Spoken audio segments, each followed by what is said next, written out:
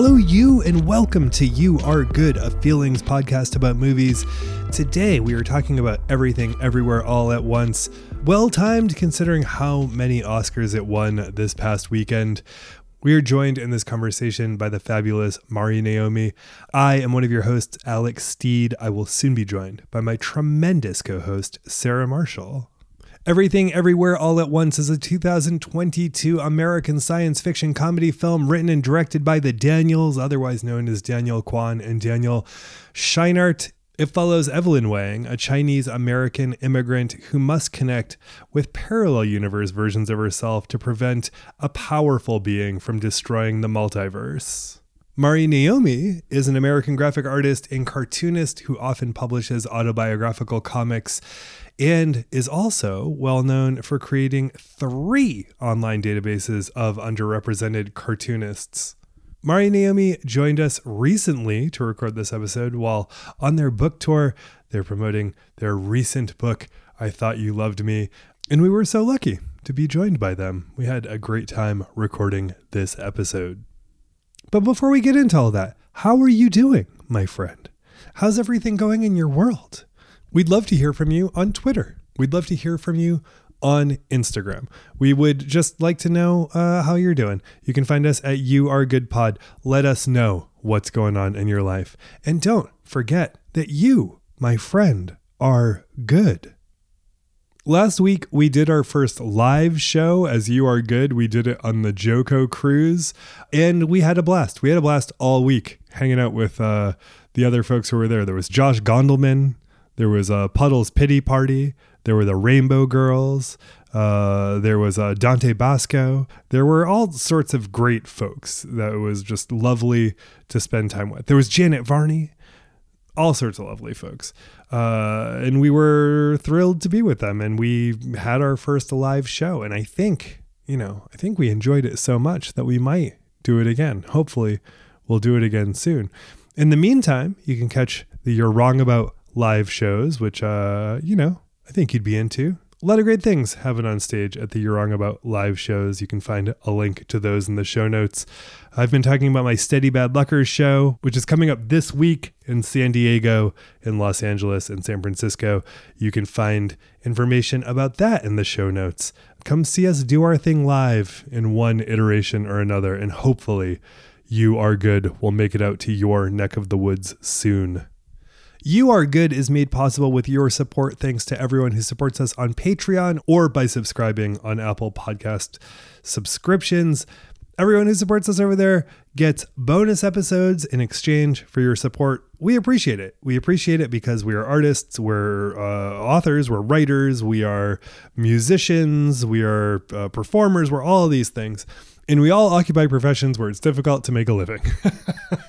So by supporting this show, you help make all that possible for an increasing posse of people.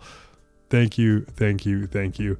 Again, you get bonus episodes. We talked about Sex and the City last month. And this month's bonus is still TBD, but we will let you know what it is when it materializes. All right, everybody, let's do this. Let's dive in.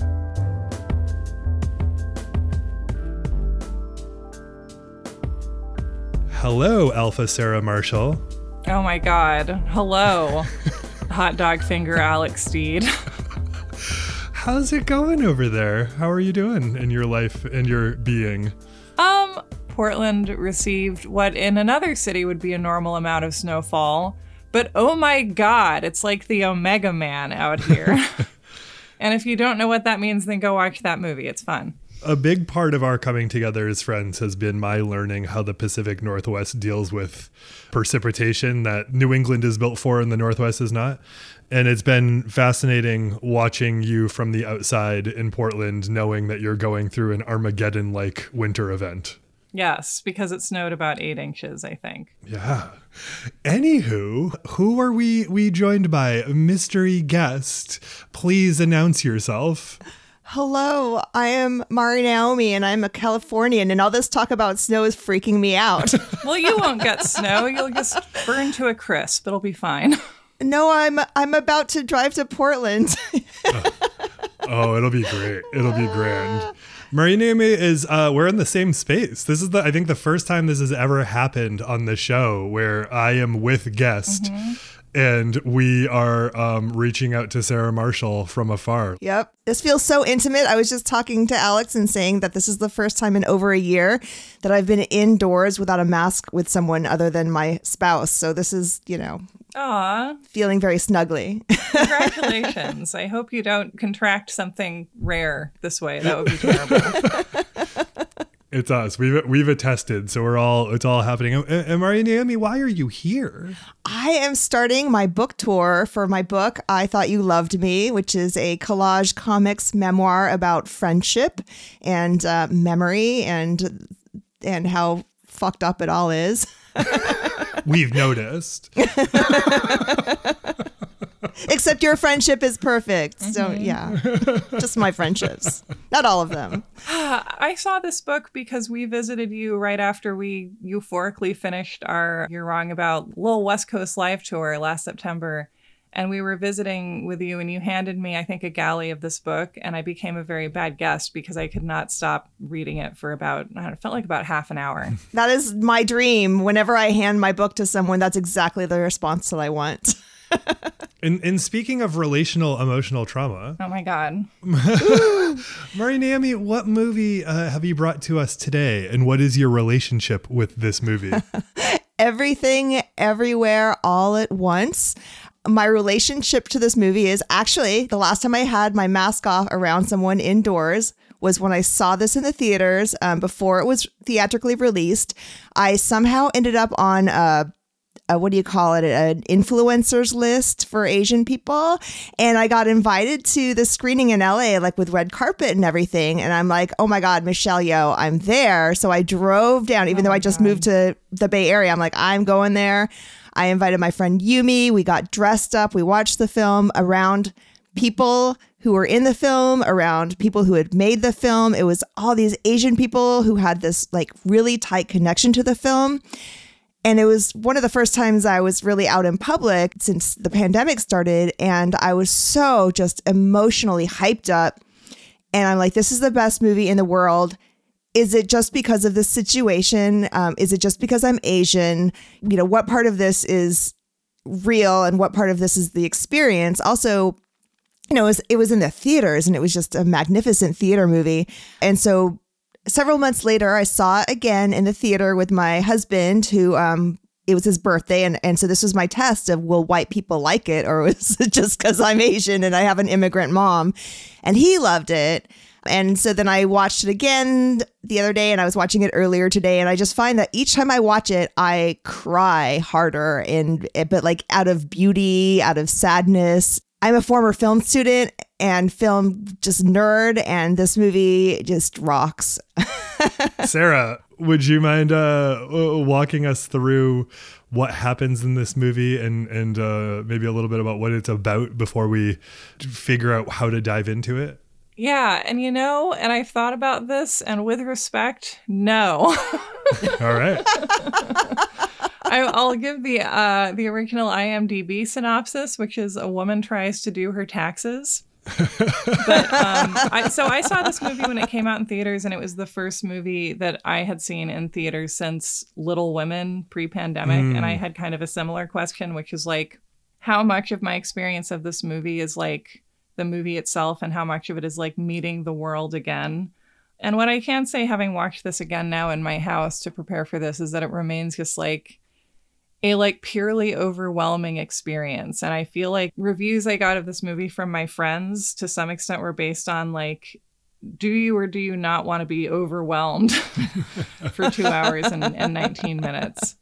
And I was like, yes, I loved it. I love to be overwhelmed. And specifically the moment where it turns into a 2001: A Space Odyssey parody. I remember sitting there in my seat at Clackamas Town Center thinking, this is cinema!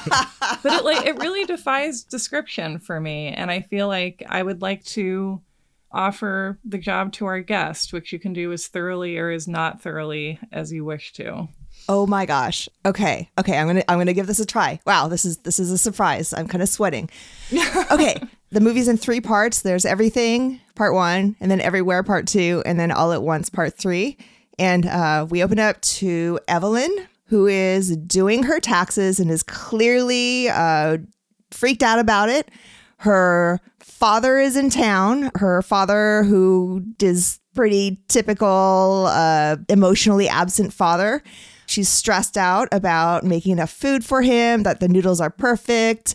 And then her husband, Waymond, played by Ke Huy Quan, he's trying to talk about getting a divorce, but she doesn't know this yet. He's got divorce papers in his hand. Meanwhile, her daughter comes over with her girlfriend of 3 years. What is her girlfriend's name? Oh, shit. It doesn't matter. Yeah.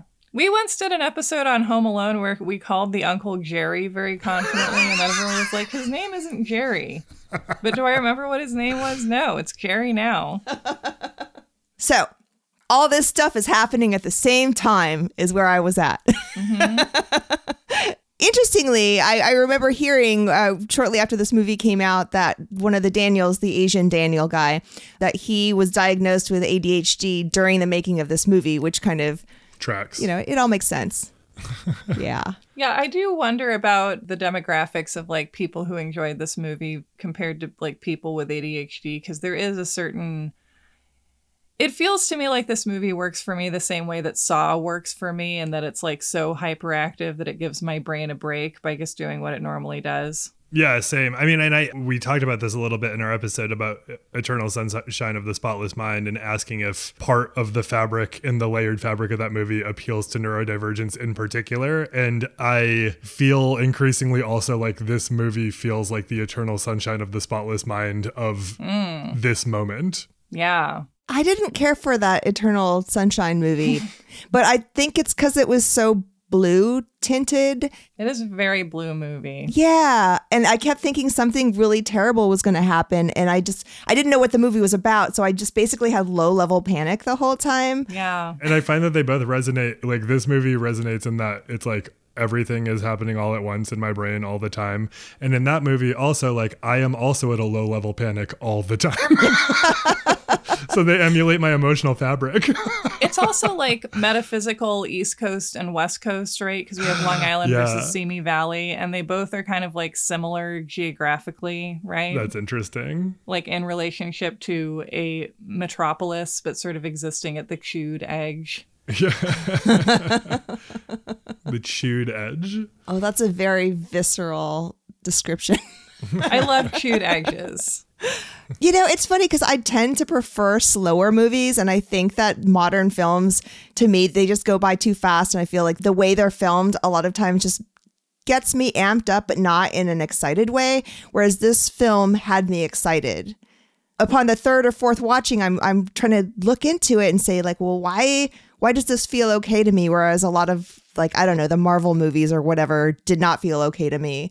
I'm not in love with a lot of how quickly everything goes. I think like a big thing, like, and I've been thinking a lot about that same thing because I feel the same way, where like I typically like slower paced movies that access like emotion and pathos in a like closely examined way. You love Europe. I do. You hate the troops. That's exactly right.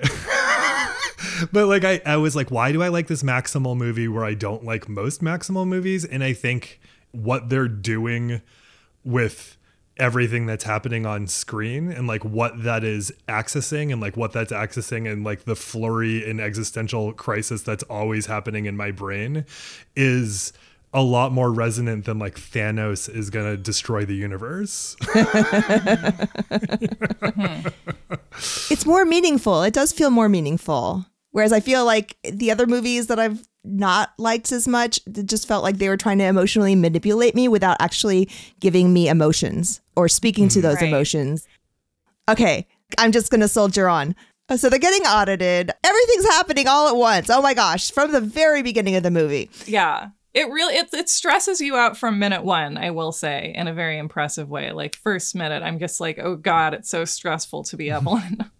There's this dark heaviness from the beginning. And as a child of an immigrant, like the main character, Evelyn, does not resemble my mom, but it resembles a lot of my mom's culture that I recognized from the beginning. Just the crowded house, that they have. Like they have this tiny little apartment that they're living in, and it's just stuffed to the gills. And that's kind of what I grew up in. It's basically children of poverty, I think, or children of parents who grew up in poverty. Maybe they're not impoverished, but it was very recognizable to me. So from the get-go, you realize that Evelyn's sort of an anti-hero. She's a little bit racist. She's a little bit fat-phobic. And you recognize that her husband, Waymond, is kind of like the soft, jokey part of the relationship and the one that the daughter feels safe around. The mom and the daughter, they definitely butt heads.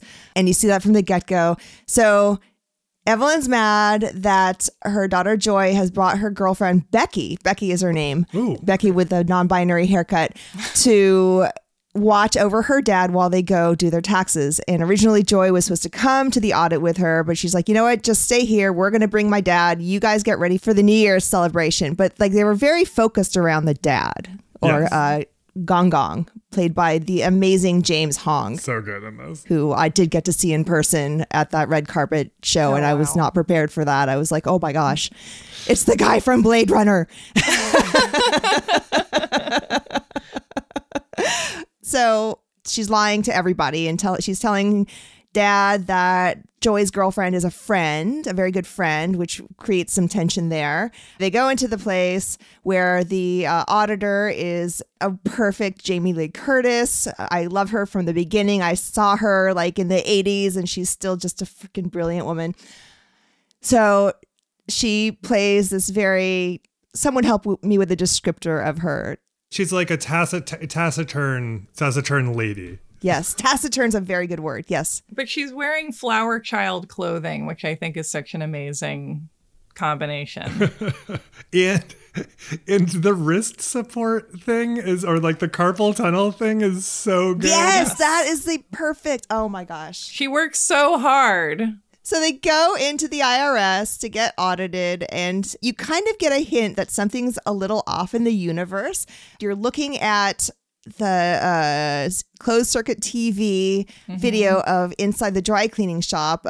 Waymond Wong does something strange, like you're not sure what's going on. Like he suddenly kind of turns into a superhero, but you only see it in the background. You don't see it directly. I've watched this movie almost 4 times and I still can't tell you exactly what happened there. But you see it again when they're in the elevator going up to the IRS, and he suddenly turns into, let's just say, sexy Waymond. Yeah, he turns into sexy Waymond. Alpha Waymond. Not that all the Waymonds aren't sexy, but you know, this one knows how to sell it. Oh my God, he's so cute. He turns into sexy Alpha Waymond. Alpha Waymond, that's right, Alpha. Although that term really, yeah, it's a little concerning now, but although he's from the Alphaverse, so it's the first of the multiverses to make contact. Yeah. But still, we all know what Alpha means. Yeah. It's not an Andrew Tate Waymond. It's a different Waymond. So anyway, he how do you describe this? He basically turns into a different person, and it's someone from a different universe inhabiting his body. It's himself from a different dimension inhabiting his body and giving Evelyn instructions on how to inhabit this liminal universe that he's constructed just for them, so he could describe what's going on and how to save the universe from the Jobo Tupaki, which is actually a word in India for something. I can't remember what. Anyway, help, what happens next? We learn that she's perfect for the task of saving the universe because she represents all of the missed opportunities that she never pursued that spin off into these other universes where she's able to live to her fullest potential. And through the mechanics of this universe, she's able to essentially, both of these characters are able to, by doing the least likely thing in a scenario, be able to access the talent of themselves from one of these other universes. The mechanics of this are fun and then so detailed and deep along the lines that it just like serves you to ignore them sometimes and just like let it happen to you. But through this, she ends up becoming mistaken for who is coming after her who is bad or who is good. And the Jamie Lee Curtis character, she punches in the nose, which is very funny because her response is great. Like, she's like, you punched an IRS officer.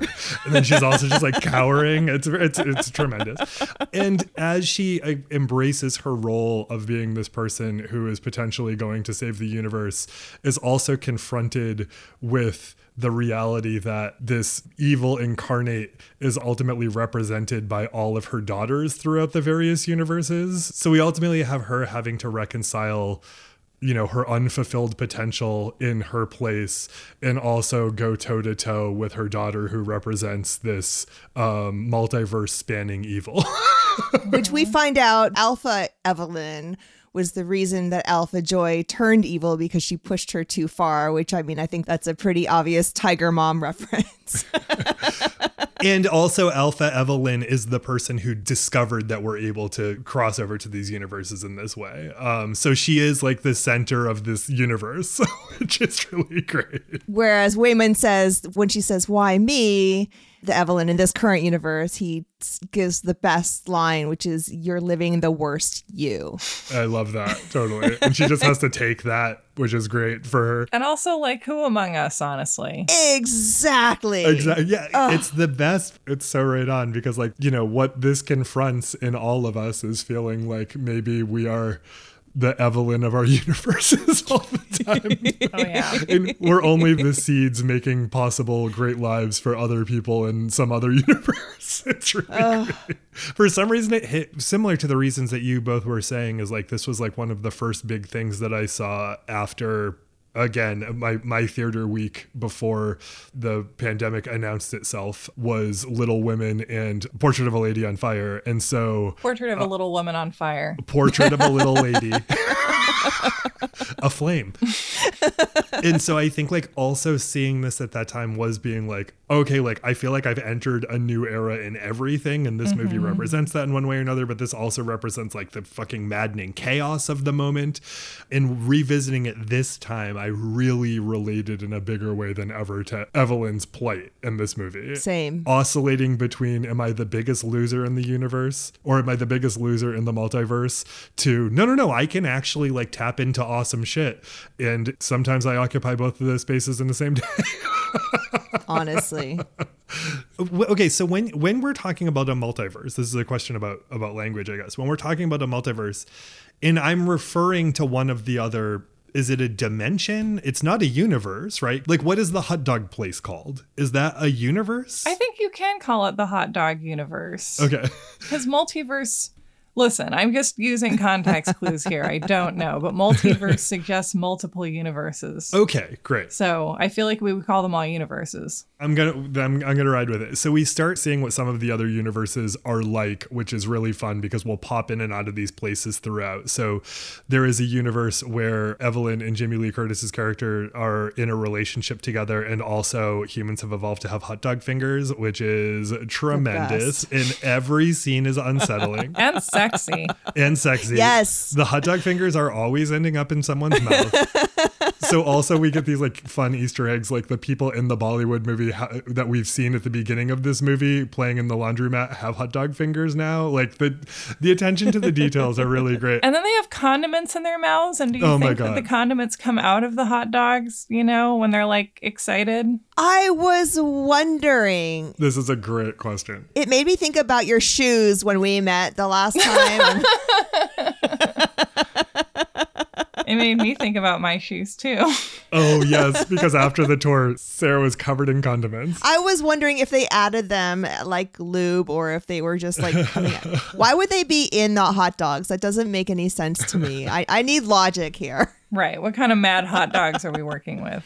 This is also because, and this is another one of the things that reminds of Eternal Sunshine, is like the people in the Alpha universe are essentially driving around in a van with their like funny sort of like analog technology, sending people back and forth and like sort of like looking at these nodes. It's like, it's very like high concept science fiction delivered to you in very like lo-fi. Like this would be handled in a Marvel movie with like $100 million investment into like the CGI of like what the like interface of the computer looks like. And here it's just like little clicky clack keyboards. Yeah. Well, and it's also funny how famously like this was done by like a small team of people who kind of learned how to do CGI stuff on the fly, or visual effects anyway. Yeah. And you would think that would look terrible, but it looks really good. Cats looks terrible. Looks so good. Well, it also validates that my favorite music video to come out in the past 15 years is the Turn Down for What video, which these guys directed. And it's like a perfect low budget, but by focusing on concept more than the shine around delivering the concept, you just get something gorgeous. And that's what this movie does. It's like so well. I have to see this video. Oh my God, this video is my favorite and it's ridiculous. I have to say about the hot dog fingers. Oh, wait, go on. Oh, I was just going to say, to the point of the hot dog fingers, it's also extremely unsettlingly horny, meaning it's just horny in a weird direction, which I love. I mean, this whole movie is very horny. Yeah. Dildo Sequence. It reminds me a lot of the Chinese action flicks that I used to watch in the 90s. I was really into, what's his name? Chow Yun-fat was like a huge crush. I don't know if you're familiar with like Hard Boiled and those movies. I think I know him from Anna and the King, a Jodie Foster film. What? Really? Yeah, that was like, this isn't your mom's The King and I. This is a Jodie Foster movie. No. Wait, my two crushes were in a movie together? What the heck? All right. My mind's just blown. But I wanted to say about the hot dog fingers is that is where, even though you're in this really bizarre, like everyone's dressed like in like little old lady doilies shit, like that whole universe is so odd and sweet and nasty. But like that's the first time that you see Jamie Lee Curtis as like a person, like her humanity, right? And which really continues in the movie. Like I feel like this movie is ultimately about compassion. Which is, I think, why I love it so much. And also compassion for yourself, which, is hard. Yeah, for sure. And being able to see that in other people, like the first, and it's evidenced by the first most. So like I said earlier, the mechanics of switching your skill set from people in the other universes happens by doing something that's statistically the least likely thing to do in that situation. And the first thing that Evelyn has to do is to say sincerely to Jamie Lee Curtis's character that she loves her. Oh. And like through the rest of the movie, we like learn how to make that statistically less unlikely. And she does love her by the end. We all love her by the end. Yeah. It's so nice. So basically we're moving towards this place where now Evelyn has come to learn who Joy is. I think, is it Joy's objective to bring Evelyn in because Joy, like in Dr. Manhattan from The Watchmen, is able to see everything and as a result is a total relativist and disillusioned? Is part of her plan to bring Evelyn in on that so that she has company in that? What's the plan? Does anyone know? Because I this is where I get a little lost. She wants her mom to understand her. Like she doesn't want to be alone. And I feel like throughout the movie, she doesn't feel like her mom understands her. Like she does the thing, like at the very beginning, she says, "Oh, you look very pretty," she says to her girlfriend. And Becky's like, "Thanks." She's like, "I just wanted to put that out there before my mom calls you fat or something." Right. Becky's like, "Oh, I thought she does that because she loves you." And like, I mean, that's at the beginning of the movie. And that just like, just speared me in the heart. Cause I'm like, that's exactly what I tell myself every time my mom calls me fat is, oh, she's just doing that because she cares about you. Like these are the things that we tell ourselves about our moms. Oh God, it's such a mother movie. It's the mother of all mother movies, I feel like. Oh my gosh, it really is. There's the devastating scene where Evelyn goes out right after that and says like, "I have something to tell you," and you think she's going to tell her something meaningful, and she's like, "You have to eat healthier, you look fat." That was my first laugh out loud at that movie. I've lived that. I was like, oh my God, this movie sees me and I'm very uncomfortable. Yeah, and like how often do you feel seen by a movie in a particularly strong way? Never. Maybe that scene in The Shining where he's like, I just want to be left alone to write. So, MariNaomi, do you think you can get us from like where we arrive in the rocks, where they're rocks, to the end? Do you think that Oh my gosh. Because this is where things get like buck wild. It's like that video that I found on YouTube recently that I love that's called Shrek, but I speed it up 5% every time Shrek takes a step. I love that. And so by halfway through, it's just like kind of screaming and like images flying at your face. That's what this movie's like. I really love that. But as I said, every time I watch it, I feel like I am less overwhelmed by it. And I see new things, as you will, every time you watch any movie. But like I feel less like it's too much. Because like I'm like, okay, well, I've already seen this, and I can notice like, oh, this is what that means, and this is what that means. Like I get it more each time I watch the movie, and I'm like, I just want to watch this movie 100 times because it's like, ugh. So by the time we get to The Rock, we think that Jobu Tupaki has been trying to kill off Evelyn this whole time, but it's not the case. She actually wants to pull Evelyn in with her because she wants to be understood and she wants to be joined by her mom. And Joy, in this particular universe, like the actual whatever universe that we're doing our taxes in, she's not necessarily Jobu Tupaki until Jobu Tupaki inhabits her. But Jobu Tupaki is in her.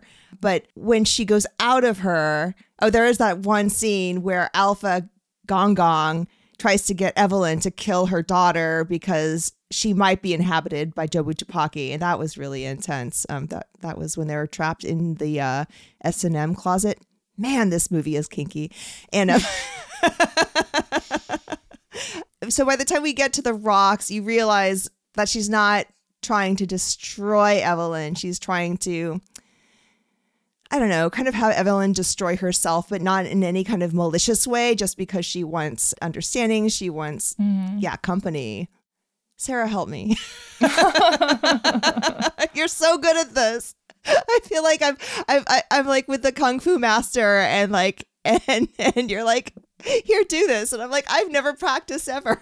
Well, without focusing on details, how does it resolve? Like, what is the realizations that happen? Like, how does it come together? With love and understanding, and with Evelyn coming over to Wayman's side and realizing that maybe she doesn't handle things in the best way. Right, and I feel like we look at these various universes where she's been so successful, but then the question is like, is she happy in these universes? Yes, absolutely. I was just thinking about that last night, about just there's this one universe where she's a movie star and Kung Fu master, which, you know, she kind of, the actress actually kind of is. And just the very hilarious scene where she's telling Alpha Wayman, wait, I need my husband back so I could tell him how much better my life would have been without him. I love that so much. It's so good. She's in the middle of everything and finds it very important that she's able to convey to him that her life would be so much better without him. It's so good. I mean, part of me attributed that to like the Asian no-nonsense tactlessness that I sometimes find within my own family. But the more I watch it, I realize, no, she's hurt because he wants to divorce her. And she wants to be like, no, I want to hurt you at this point. Mm-hmm. At least that's how I'm interpreting now. And he wants to divorce her, just like as a quick aside, because he thinks it might initiate a conversation. And this was so fucking recognizable that like when they have a conversation about this, that he's like, I don't really want to divorce you, but unless something's an emergency, you won't pay attention to it. And so I figured that if I wanted to initiate this divorce, you would actually take time to engage it. And I know I've been there and I've seen it happen with people I know and love. And I was like, what a tremendous detail to put into this movie, that she's a person who's incapable of dealing with something unless it's an emergency. So you have to make emergencies to get in front of her, to the point where you have to like become evil incarnate to get her attention. Resonant. Yeah, you got to do what you got to do. And also, just so, you know, in case it doesn't come up later, Rakakuni, my favorite part. Yeah, totally.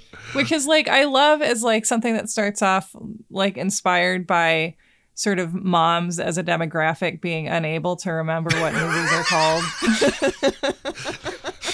Moms in me. Yeah. It's because you're a mom at heart. Thank you. We were just talking about Rakakuni. I feel like the animatronic raccoon, and he was just like a kind of a jerk-ass raccoon, but you just feel for him so much. I was crying as he was being carted off in the animal care and control van. Yeah.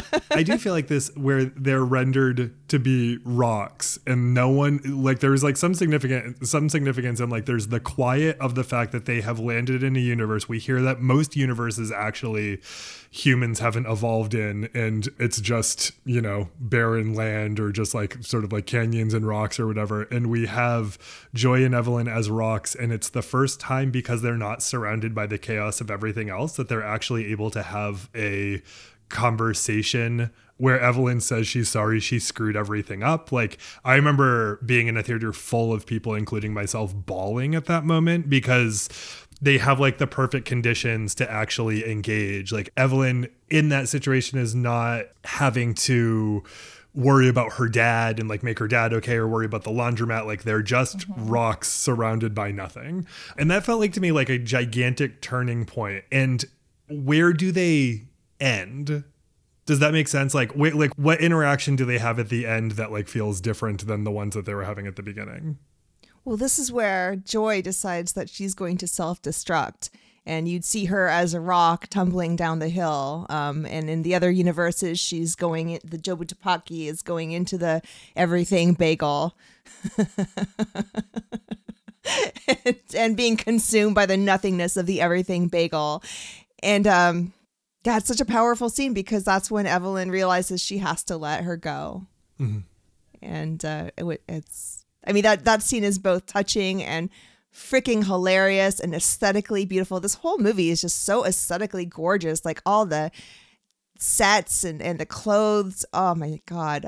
But yeah, that's a really powerful scene. Yeah, I feel like visually this is doing something different than what I've seen before, where it feels like every idea in it is illustrated in some way. Mm-hmm. Yeah.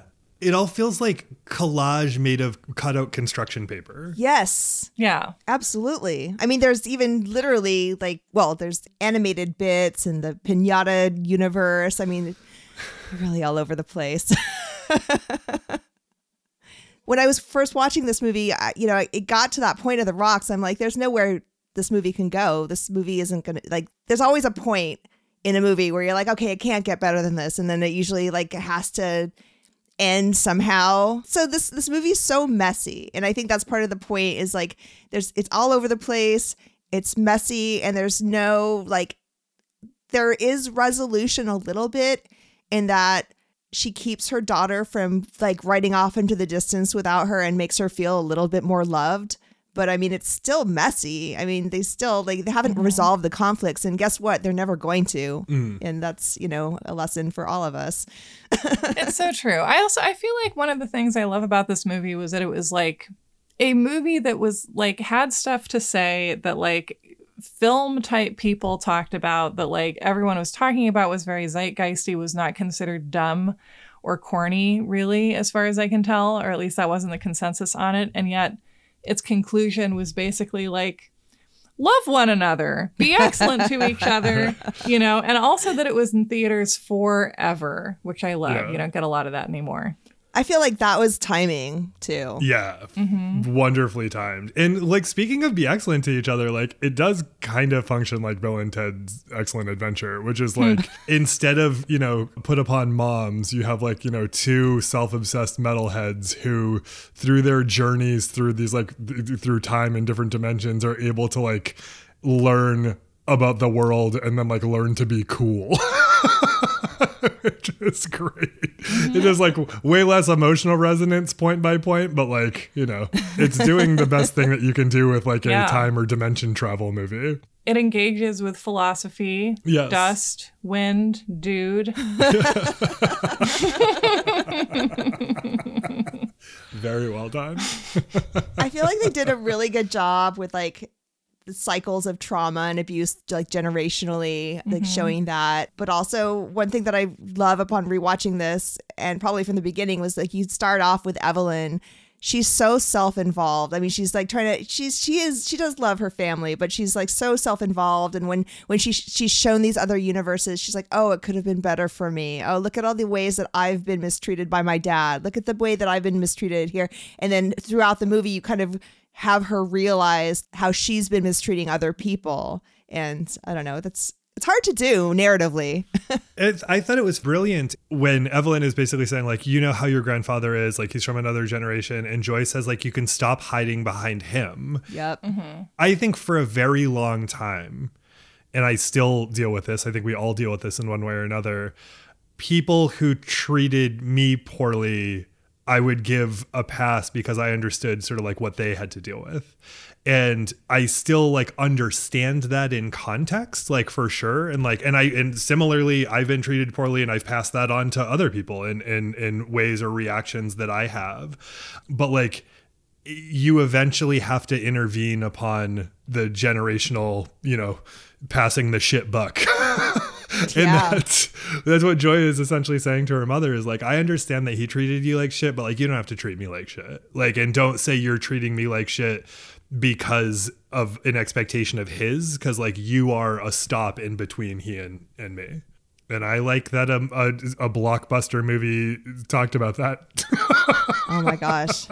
There was a line, I think I didn't write it down verbatim, where she realizes that her daughter's Joe Wujapaki, and she's like, it's you're the reason my daughter doesn't call anymore. Why she dropped out of school, got tattoos, and is gay.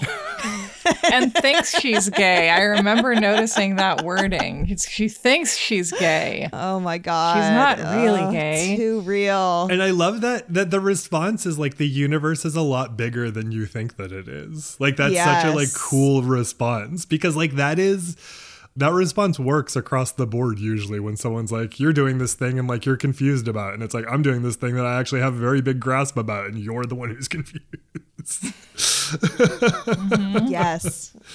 When you saw this in the theater, and I know you saw this after the pandemic, but when you saw it and like there were people from the movie there and you were sort of surrounded by people who were enthusiastic about it, like what were your feelings beyond just like, what the fuck is happening?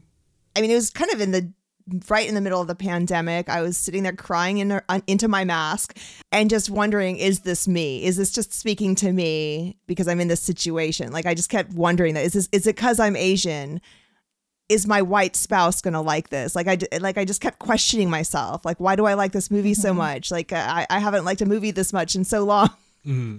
And yeah, like, I don't know, like, I'm still processing it, honestly. Like, I'm going to have to watch this movie a lot more times to really understand, like, because the more I watch it, the more I realize, okay, Evelyn's not my mom. In fact, my mom's not like Evelyn pretty much at all, but like Evelyn resembles people in her side of the family. And I definitely recognize it from like that side of the culture, but she's not my mom.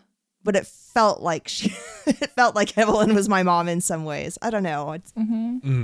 Well, and I wonder if like, because I feel like there are like so many cultural layers to it, but I wonder if there is some element of like every mom is in her, or like most moms are inside of her, because like no matter what mom it is, there's good odds that there's some element of the dynamic of like being confused about where she ends and you begin. Yeah.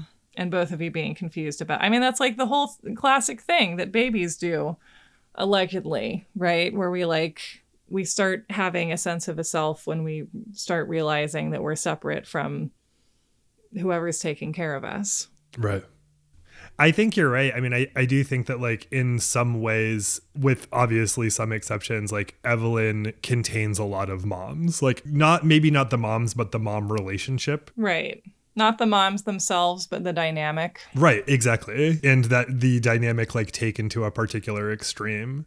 Although it's like in a lot of ways, like Evelyn, as I understand it, is like my dad's mom in like many, many ways. Like it seems like a very similar character. But yeah, I do think that like Evelyn represents, or like the relationship that she represents is something that's like resonant to a lot of people, regardless of if their mom was actually the way that Evelyn is in this movie. Mm-hmm. The anxiety and the way that she expresses love through the anxiety, that's something I found out through therapy. I finally connected with. Yeah. And she says, like, while looking at the video of her husband and he's dancing with that guy, like, and she's like, it says something along the lines of like, I don't know what he would do. Essentially, I don't know how he's made it this far. Like, essentially, like, I'm the only one who takes anything seriously, or takes anything that's going on seriously, to the point where you then internalize all that and like think that like everybody needs you to be taking things that seriously, and you're going to sort of like lose it. It becomes like, you know,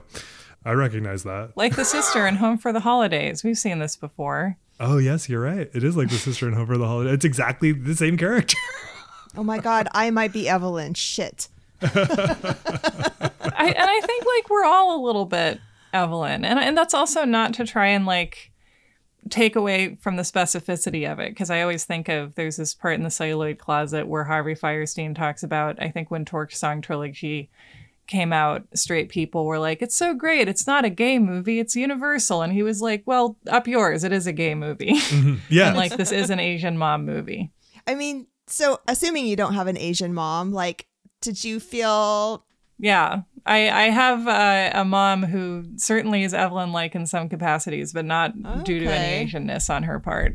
Maybe we all have an Asian mom in the broader sense. I mean, it also, the conversation we were just having reminds me of my dad, who grew up very much like struggling financially and like doing without basic comforts. And I think like probably not consciously always regretted that I grew up, you know, by the time I was born, everyone was doing great. My mom was a doctor and we had like nice carpets and we could go on vacations. And I think that he always kind of on some level felt that he was wasted as the parent of like a soft little affluent child, because he was like, based on how he was raised, like so conditioned to be like, it's tough out there and you've got to be tough and you have to suffer, because if you suffer at home, you won't mind suffering in the world, because like everything was very nice and cushy. And also it was the 90s when like playground equipment was coated in Nerf, you know? I think he just felt like he was totally, like he should have been like a Victorian dad whose children's toys were made out of tin and bone. Right. I want that toy. Right. I'm just going to ice you all the time so you can be ready for the ice that makes up the world. And you're like, where is the ice? I'm a rich white child. I can do anything. Just prepare me for how unnecessarily nice everyone is going to be to me. So interesting. I feel like my parents were very much like, they grew up in kind of abusive relationships, one more than the other, and definitely grew up poor, and then they didn't want their kids to have to grow up in that kind of environment. Although I do recall my dad telling me I was too sensitive a lot, but I think he might have been looking in the mirror. So I feel like that so often happens with parents. Yeah, like I think like sometimes like a lot of the most fucked up things that they do or say is when they look at you and see themselves but don't realize they're seeing themselves. Oh yeah. And they're saying some shit to themselves. I think that's why some of these parents go and kill their own kids, you know? Yeah. Like, why kill a child? I think one of the reasons is, you know, because you're out of your mind in some way or another. But a second reason is because they remind you of yourself and you want to kill you. Whoa. You hate white power Bill. Damn, that was really deep. And I feel like, I mean, this feels like something that I really encounter in like the parts of the internet that are or are pretending to be TikTok, kind of talking about parents and how different parents raise their kids, and like just this never-ending dance of people trying to reconcile how they were raised with like how it made them feel, you know. And it feels like that, like this movie is really trying to thread a needle of like people are the way that they are for a reason, but also like you need to know that you deserve more than that. Right. Yeah, that's like a big one. Even Gong Gong changes at the end of the film. Yeah. How so? Well, I don't know if he actually changed, but when he finds out that Becky's her girlfriend, he doesn't freak out. He holds her hand and says, girlfriend. And it's very sweet. I'm also curious. I don't mean it like, I think that that's great, and I don't mean to take away from that. But I'm one thing that is like that I'm curious about is at the beginning when Evelyn is trying to explain who Becky is and doesn't say who it is, and she says she's a good friend. Like, I think he gets it. Mm-hmm. And it turns out, because he's like, oh, good friend. Like, he's like kind of like nodding to it. And like, it makes me wonder if like he would have cared if Evelyn said it, or she's internalized his shit so much that she's like, it doesn't even matter because like he has been a fucking bastard. So she's internalized that like he can be that way. But it was fun for me to think about like, does he even care? Or has she just constructed all of her fear responses to how he usually is? And it doesn't matter if he'd care or not. Like the monster that he has been lives inside of her head. That's true. See, I lived kind of the opposite of that, where my mom sort of did that with me and my grandparents. And I'm like, she's just going over the top. This is not really, they're not going to freak out if they get to know me. And then they got to know me and they freaked out. And they very did. Over things that I didn't even think they would freak out. Like things that she couldn't even, like she didn't even prepare me for the fact that once I said I didn't want children, that my grandpa would just go and just shut me out for years. Oh my God. Oh, fuck. I'm sorry. That's terrible. I mean, that was a fun one to learn. I mean, the movie's kind of a fantasy, especially towards the end with that part with Gong Gong. I feel like, but maybe it could happen. I don't know. Well, and I just like, to the point where, what Sarah joked about, but it's very real that like this movie is all the things that it was. It was like a film movie and like it ends and like just love each other. I like that it spends, like Bill and Ted, that it spends all of this time being able to like, it's science fiction. It like what it spends its time making possible with the magic of film and cinema is not fighting aliens. It's fighting the conflict within ourselves by way of like being able to like better understand how other people live. Like that's what they chose to make a movie about. That's tremendous. Absolutely. When Joy or Jobo Tapaki or Joy or whatever talks about just like when you see everything, you realize that nothing matters. And I think the movie is actually telling you that's true. Nothing does matter. So just enjoy it while you have it. And I mean, that's kind of enforces how I believe it anyway. Yeah, it's like a positivist nihilism, which is really nice. Yes. Yeah. The science fiction we've talked about on the show. I've brought up Eternal Sunshine a couple of times, like Arrival, like are the science fiction that we like, I think that we like the most on the show are things that aren't just like the laser guns are cool. It's like the science fiction exists as a way to reflect to us like what's fucked up within us and like where we can grow. Well, and also all these three movies, Arrival, Eternal Sunshine, and this, like the theme they have in common is like the human condition. Pointless, only ends in pain, just like nothing matters. Therefore, get back together with your ex-girlfriend. Yeah. They all acknowledge like how love certainly is worth it, but it's going to be a fucking mess. Yeah. Like it's not going to be a happily ever after situation. It may be, but it will certainly be a very rocky road, and it would behoove you have one of two. Well, you have more choices, but you have one of two choices when faced with the rocky road. And one is to say, fuck it, everything's pointless. Or the other is to say like, I will kind of try to develop and figure out how to address these rocks in a meaningful way as they come up. Yeah, and some of them will have googly eyes. This is also not intentionally the theme of our You're Wrong About Valentine's Day live stream, vertical integration. And if you didn't see it, you missed it forever. So join the next one. Yep. I think the costuming in this is incredible. Yes, the costuming, the choreography, the soundtrack is phenomenal. Yeah, the wardrobe. I have to say, Ke Huy Quan's acting is phenomenal. He plays multiple people in this film. I haven't been as impressed with an actor since Jeremy Irons in that Cronenberg film. Dead Ringers. So good. I love this comparison. That's beautiful. Well, you see him and you can always tell who you're looking at, even though he looks exactly the same. Totally. Yes, you know which character he's playing. Yeah. At all times. And that is, I mean, how? I don't even understand that. So good. Yeah. Yeah, that's such a great point. I hadn't certainly something I noticed, but not something I would have been able to put my finger on, is that every time you see him, you know him even without his dialogue. It's really great. He's like the beating heart of this movie thematically, yes. I think. And I feel like it's nice to see a couple portrayed in a movie where like each of them truly has something to do, right? Where I feel like in most movies, you just like somebody gets a spouse because it would be kind of weird if they didn't have one and you need a role for Amy Adams.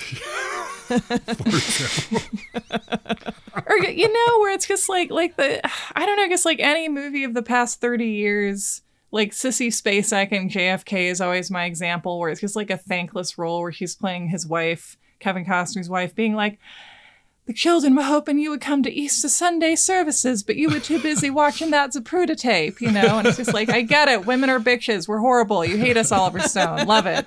You know, because that like the concept of like people in a marriage or in a romantic partnership, like each doing something that furthers the plot or kind of each representing part of the movie's worldview. Like, I don't know. I just feel like I haven't seen that very much.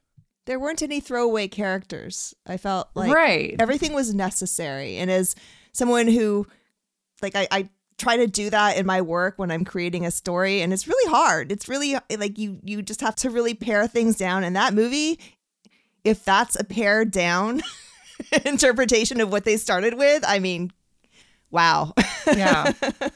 Yeah, and I feel like it's like just accepting that is kind of, to me, is a vote of confidence for like any kind of giant project that people have that you like, you know, the thing that you can't get your arms around and you're like, I'll never even get this thing through the door.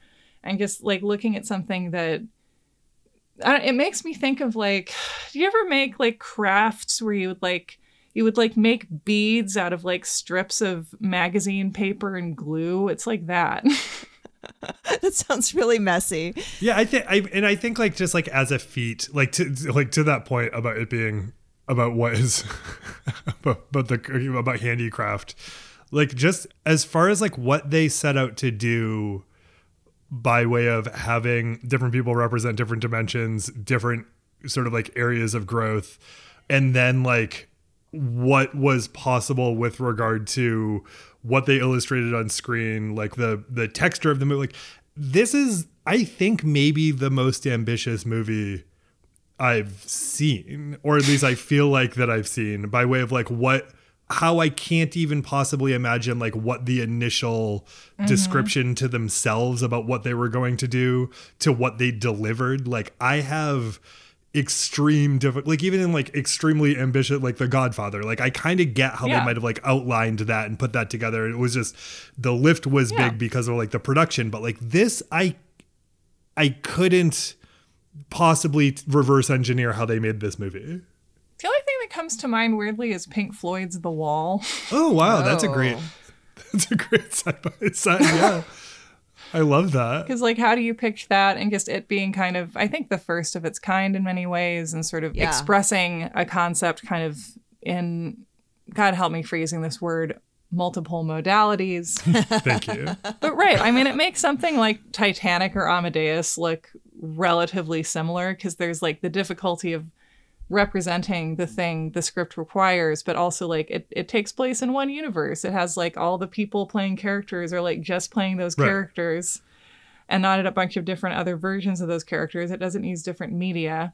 Like, I think that's why it's so hard for me to summarize, is that it just feels like this pleasantly like about to explode manila folder in my brain. Oh, that's a beautiful way to put it. Like with Titanic, which obviously beloved, but like it's a moderately linear story told by really selling, you know, obviously there's like the acting, the writing, whatever, but also it's just like you spend a lot of time looking at a gorgeously reconstructed Titanic, right? Like, and that's the sort of visual feat. Yeah. And all the Sims that live on it. Yes. And in this one, like, this movie works so well that at some point it sells you an emotional scene where two rocks speak to each other without voices. Like, it sells you sentient-ish everything bagel. Like it sells you like all the things that it sells you and pulls off. A lot of butt plug stuff. Yes, a lot of butt plug stuff. It sells you a dildo fight. It's tremendous. It's tremendous that it's able to do that. I don't know why it's able to do that, and that's even nice too because you don't see its hand. You don't see the hand that makes the movie. I think it was kind of like an Asian mom version of It's a Wonderful Life. Yeah. But that means he's just operating on so many different levels. Like Jimmy Stewart is just like on his one little reality. And they're like, okay, we'll work with this. Oh my God, that's really great. It feels really true. Originally, they wanted, I think, Jackie Chan to be the main person. And then he turned it down. And then they went after Michelle. Oh, Michelle. Oh, she's so good. Would it just have been he's a sad dad? Like, is that what it would have been? I don't know. Because we have enough of those. Right? I'm so glad they went in this direction because we need more Asian mom movies, honestly. Yeah, and also I guess the person tasked with saving the universe is, you know, someone who never gets asked to save the universe in these movies, but probably could, right? Like normally it's a 12-year-old white boy. Yeah. Someone with no life experience at all. There's some things that they do, like they don't waste a half hour trying to get her to buy into it. Like they get her to just like buy into it pretty immediately. But she does try to withdraw from the task, like sometimes up front, you know, for a very relatable reason, which is like, I'm busy being crushed by my current existence. Like I can't possibly do this other thing. Yeah, I guess like prophets in the Bible always said. Yes, exactly.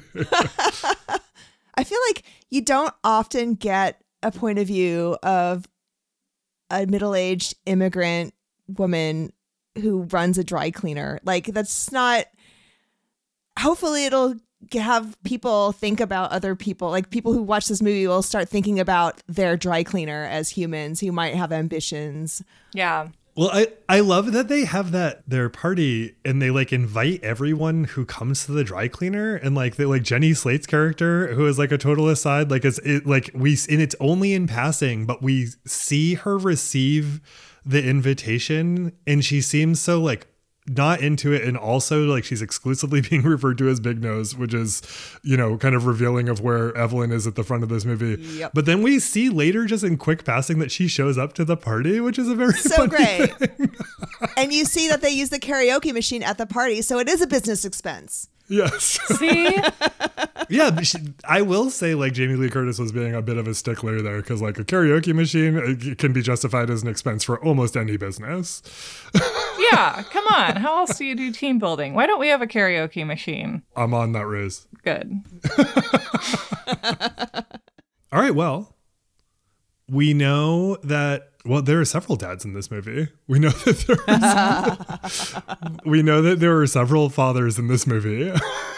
Who is the daddy? In which universe? Any of them. That's anyone you want. I mean, Raccacoonie. Oh.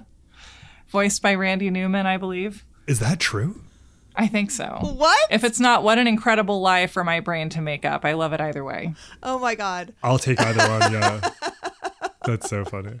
I mean, Waymond obviously is awesome, but Raccacoonie's pretty awesome too. I love Raccacoonie. I'm going to go for Jamie Lee Curtis in Hot Dog Finger Universe. Mm-hmm. Oh. Specifically because, like, as I understand it from any of the interviews I've seen, Jamie Lee Curtis, who we've talked about on the show before, who I adore in many, many ways, but also on social media, sometimes you're like, Jamie Lee Curtis, you don't need to comment on literally everything. Like sometimes we don't need to, sometimes whatever. But as I understand it from everyone who was involved in this movie, she was a huge force in cheering people on along, sort of like in making the movie. And like they made the movie for very little money, and like when they did the hot dog scene, she hired a hot dog truck to come and like do extra catering for people, and she did that with like another one of the scenes. Like she did a lot of like out of her own pocket like boosting to like make sure everyone knew how much she cared about it. And like there's an amazing scene with like her and Kay. He's talking about her encouraging him, and they're both bawling, like talking about the encouragement, because he was so this was a gigantic lift for him, considering how little work he had gotten because he was essentially systemically forgotten by Hollywood. So he was terrified and felt very little confidence going into it. And he said that like what was substantial was her cheerleading along the way. And like Jamie Lee Curtis is iconic, and having an icon cheer you on was big for him. Mm-hmm. And the costume, as we've said. My Daddy is a split decision between Wayman's Fanny Pack, which has its own theme. There's a song on the soundtrack called The Fanny Pack, and I listen to it all the time. And then my other daddy is MariNaomi for encouraging me to start drawing again last October, which has been truly the light of my life since then. And here's my most recent drawing. It's of the Sex and the City episode, Are We Sluts? Oh my gosh. Oh, I love it. I love it. I love that episode.